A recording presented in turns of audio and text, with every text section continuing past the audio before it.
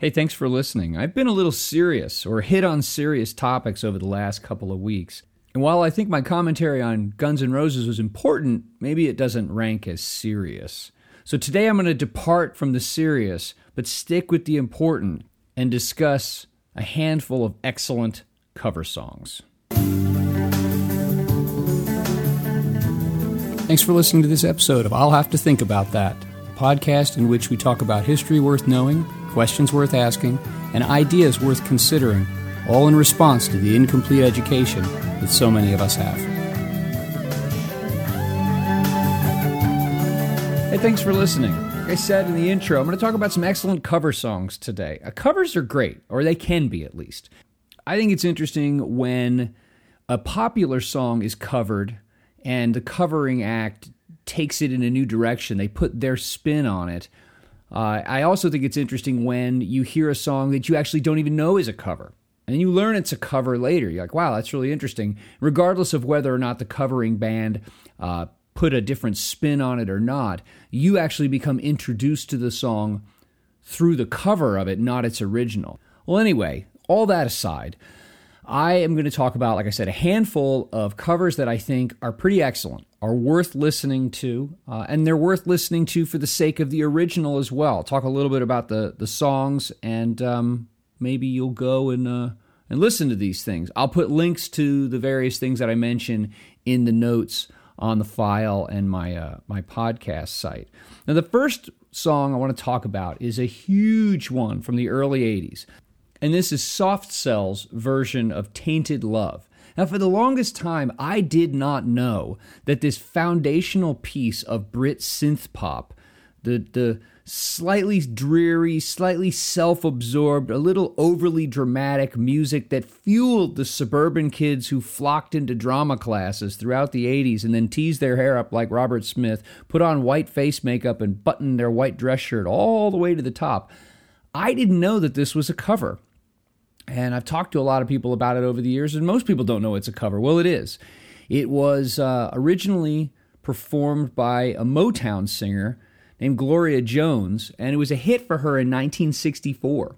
It's fascinating, too, because the songs are essentially performed in about the same tempo. Soft Cell really doesn't change the song so much, aside from changing the instruments that are used, using a bunch of synthesizers. And it feels like they slow it down just a little bit. And I mean, there are a number of different mixes of this song, so it's hard to pin it down. But it does feel like it's a little bit slower, and it's not phrased with as a snappy kind of finger-tapping quality as the original. The original vocally is also performed with I think Jones gave a little bit of sass to it, whereas Soft Cell delivers it with that signature mopiness, that just little bit of mopiness that is in so much of Brit synth pop in the early to mid 80s. I'd be remiss if I didn't mention that this song itself was covered again by Marilyn Manson a number of years later. I don't know, I'm going to guess that Manson was inspired by Soft Cell's version and covered that. Manson's version is a turd. I actually think Marilyn Manson is a bad joke, and the only person who's not in on the fact that he's a bad joke is him. And so I'm not going to talk much about his version because I don't think it's definitely not as good as the original, and it is certainly not as good as Soft Cell's version. In fact, I think what the problem with his song is it tries too hard. It tries too hard to be edgy. And when you try hard to be edgy and rebellious, you look stupid and sound bad. So that's Marilyn Manson. And by the way, another little comment on Marilyn Manson. Never trust a band whose biggest hit is a cover. Now, Soft Cell did a fine version of this song, but how many other Soft Cell tunes do you know? Marilyn Manson, by the way, his biggest hits are pretty much covers. So, anyway, Soft Cell's cover of Gloria Jones' Tainted Love, a genre-defining classic. And that by itself, the fact that that song, Soft Cell's version, is really at the foundation of that genre of pop, that Brit synth pop. Bands like we would fit The Cure, we would fit Erasure, There's so many different acts that we would put into that were huge in the 80s. And here is this genre-defining song that itself is a cover. So that one is a must listen. Okay, another one I think is worth listening to is Faith No More's cover of a Lionel Richie song that he wrote when he was with the Commodores. The original came out in 1976 and charted well in the Billboard 100. Faith No More covered it in 1992 and released it as a single in December of that year, and it was a huge hit. It's interesting, too, because if I were to see a list of bands next to the Commodore song Easy, and I were to be asked to pick out which one's going to cover it, I would probably not pick Faith No More. They were, if you're not familiar with them, their biggest song is called Epic. They were big in the early 90s and were they were an interesting crossover, like a hodgepodge of genres. Like they were a little bit rock, a little bit punk, with, I don't know, kind of like an edgy, garish pop sensibility that gave them huge crossover appeal at that time. They take this song seriously. Like they cover it and they don't try to change it. They don't try to make it something it's not. They actually deliver it with a tremendous amount of, I think, feeling, and musically it sounds great. It's played really well. It's just, I think it's proof that a good song, lyrically and musically, is a good song, period. Faith No More didn't try to screw this up. They didn't try to turn it into something that it wasn't. They deliver it, and it's a terrific tune. So Faith No More's cover of Easy, which, by the way, I'm gonna give props to Ed Castillo for pointing out and I've always thought this was a great line, but there's a great line in it in which Mike Patton, the singer for Faith No More, his line is, "Ew." I've never heard someone make that sound in a song and you're like, man, that was a perfect lyric. And that aside, Patton's vocals in this are absolutely beautiful. That guy could sing. I have no idea what he sounds like now, but at that point in time, that guy could absolutely sing. Top-notch vocalist. So I'll put links to those and you can dig Ew along with the rest of us. My next pick is Social Distortion's cover of the Johnny Cash classic Ring of Fire. Johnny Cash and June Carter, who would then later become June Carter Cash, wrote this song, and it appeared on one of his albums in 1963. And it's funky because it starts off with this kind of weird mariachi vibe to it. The sound of the instruments and just the way that the kind of gallop of the song sounds like a mariachi tune to me. And it's performed very much in that Johnny Cash early 60s, really stripped down like original American country, call it like redneck hillbilly type music, with this, like I said, this strange mariachi horns overlay. It was covered in 1990 by Social Distortion, which is call it like fundamental punk band. Great band, by the way. And it's on their third album, which was self-titled, just Social Distortion. And in a lot of ways, in terms of it being a pretty simple, straightforward song, Social D treats it that way. And the music is there to deliver the lyrics and to give it a feel. The music isn't there to spotlight itself. So, yeah, Social Distortion's cover of Ring of Fire. And I thank the gentleman who owns our gym, Keith Scott, for playing such a terrific variety of music in his gym. And recently he has put Social Distortion's Ring of Fire into the rotation. So, good stuff for him reminding me that this one was out there and a pair of songs that I believe are worth listening to. Okay, next up. I put this song in here because it's a great example of a cover going in a completely different direction from the original. This is Paul Anka's cover of Nirvana's Smells Like Teen Spirit. Smells Like Teen Spirit is Nirvana's signature song, was on their 1991 Nevermind album, which is their signature album.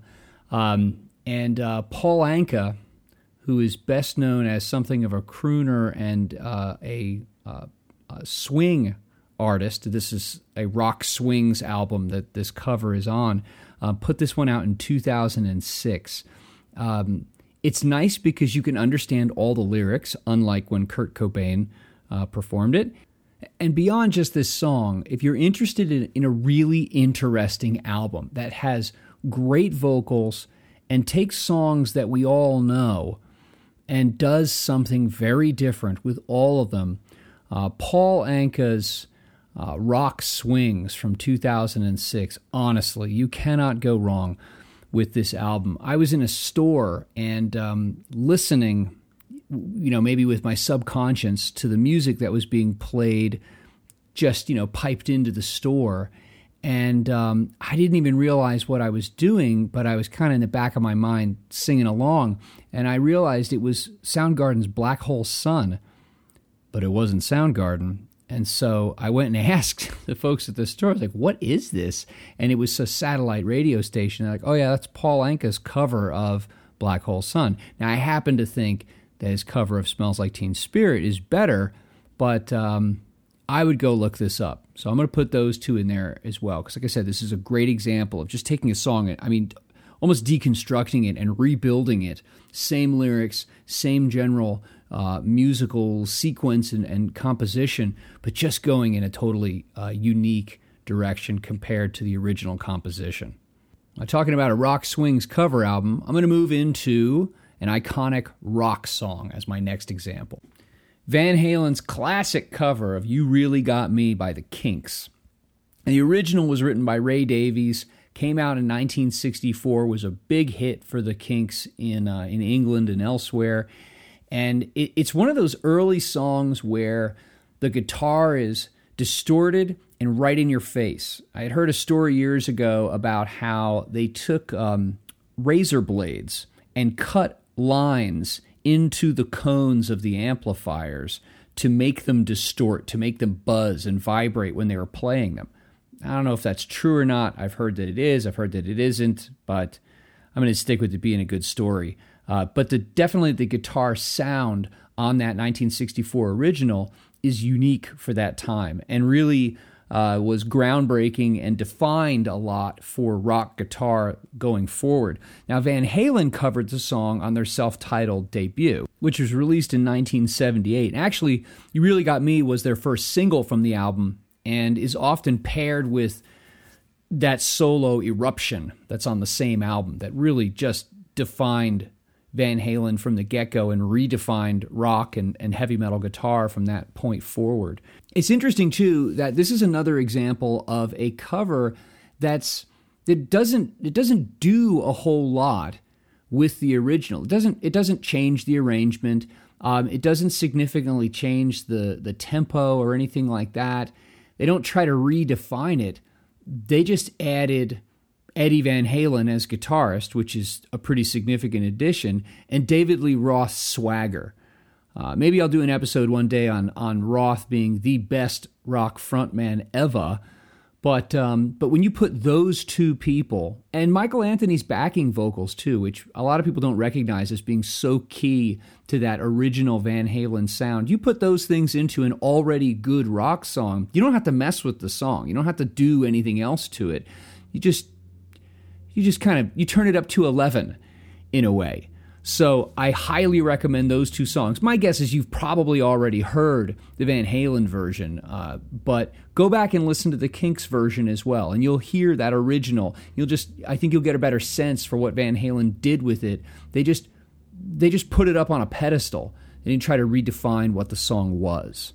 Okay, moving on from one iconic rock song to another iconic rock song. In fact, now, I know I've said this before, that you never trust a band whose biggest hit is a cover, and I think in general that's true. Unfortunately, this song is this band's signature song. What's fascinating about it is that it's one of two songs that are their most well-known, and I think like by a hair is their more iconic song. I think for the broader musical audience, it is their most popular and iconic and well-known song, and its neighbor, the next one, is more well-known among rock fans, or I'd say universally known among rock fans and metal fans, and that's Quiet Riot's Come On Feel the Noise. The other song I referenced is Bang Your Head, which actually is their song. Come On Feel the Noise is a cover. Oh my goodness. So we're in the danger zone here. We have your biggest song is a cover.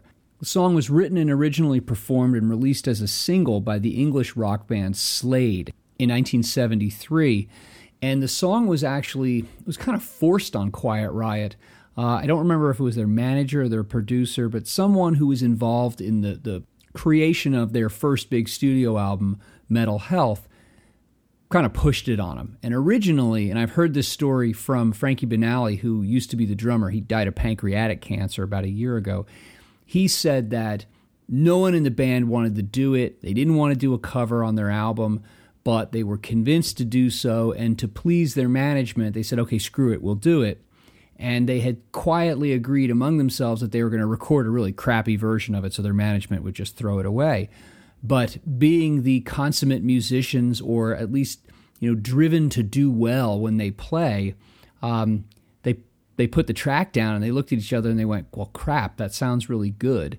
And so it became their single and their most well-known song. Like I've said before, their 1983 Metal Health album was the first metal album to go to number one on the Billboard chart. So it's an important album musically and in terms of its place as related to genre. But again, Come On Feel the Noise, great song, great version of the song, but a cover. And I think really when you compare it to the original, it takes the original, it maintains the same spirit of it, but it improves and for that time modernizes the production value and definitely, like sonically, puts it right in the vein of what became metal in the 1980s. It's also interesting to note that Slade's lead singer and Kevin DuBrow, Quiet Riot's lead singer, sound almost exactly the same.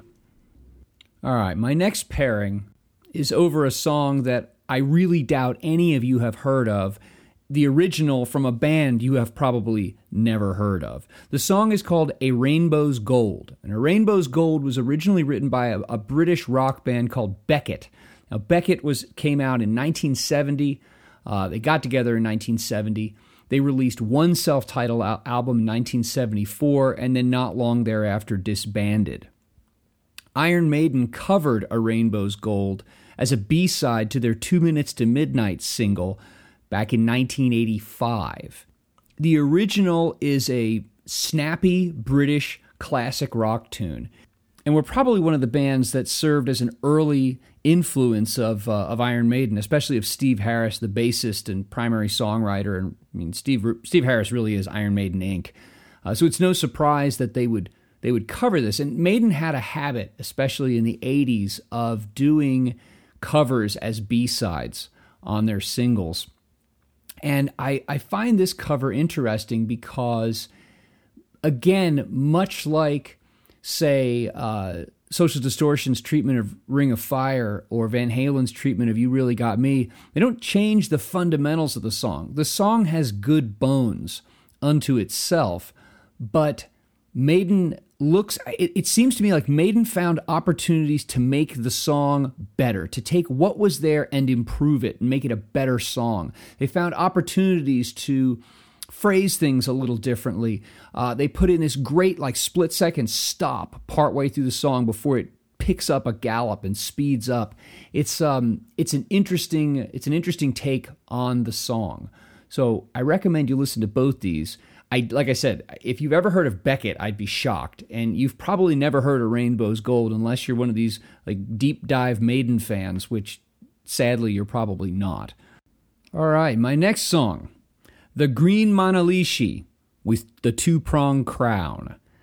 The original was written by Peter Green in 1970 and released as a single by Fleetwood Mac. It was actually the last song that he wrote with them.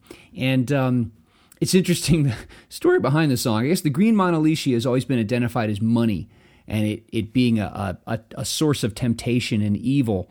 And this idea for the song came to Green after he had a drug-induced dream in which he imagined a green dead dog coming and talking to him.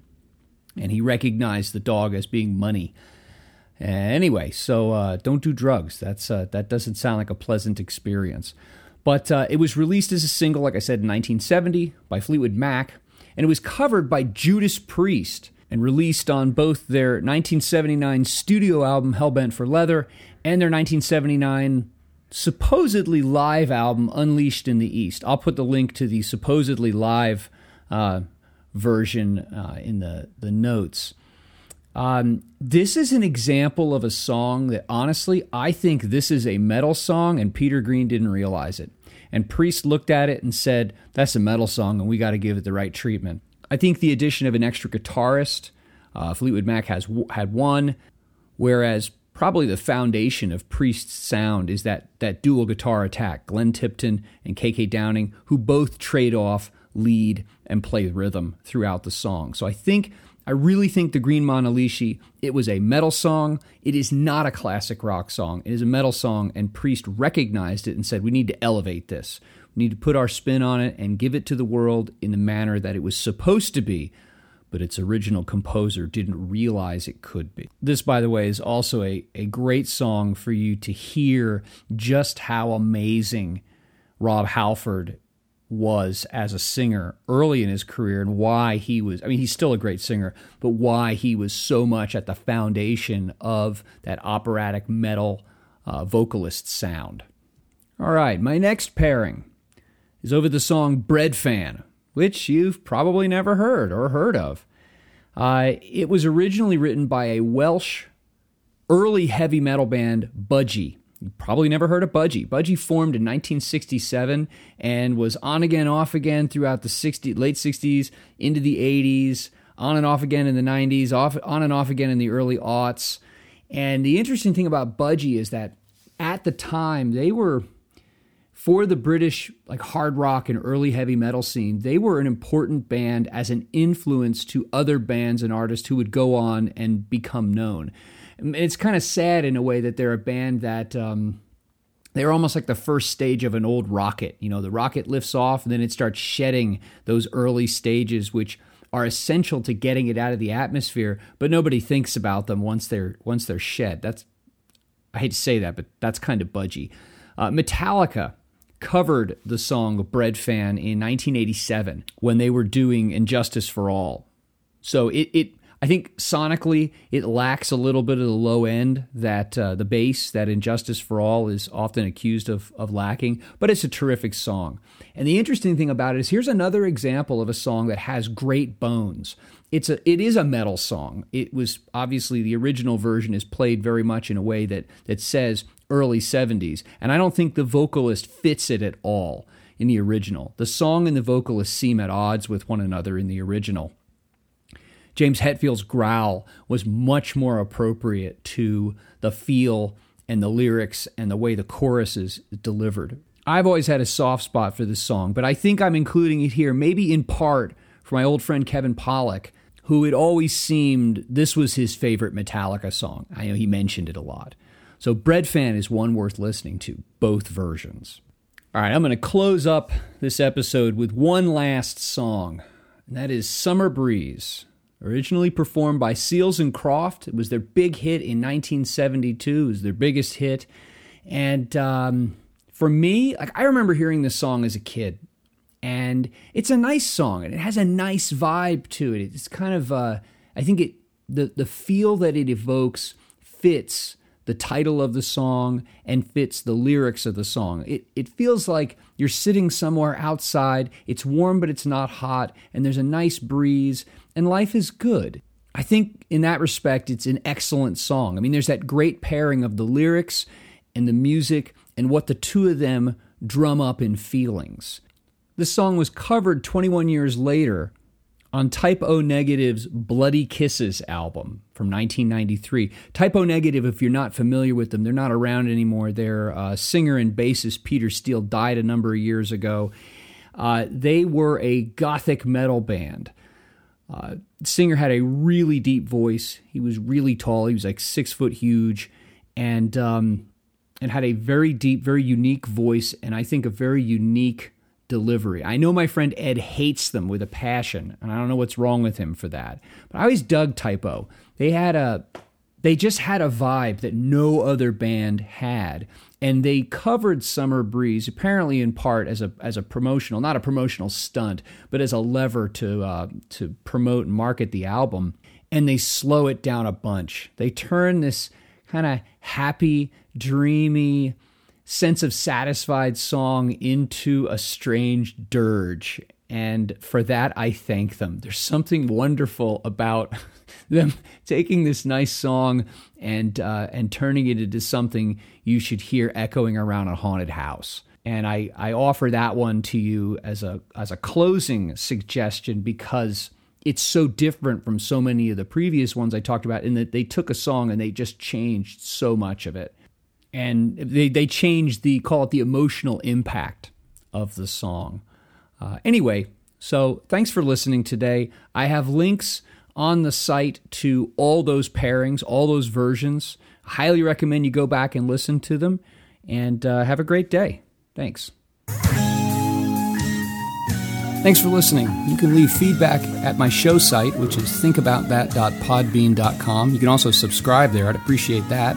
And share this out to anyone you think would be interested in listening. Have a great day.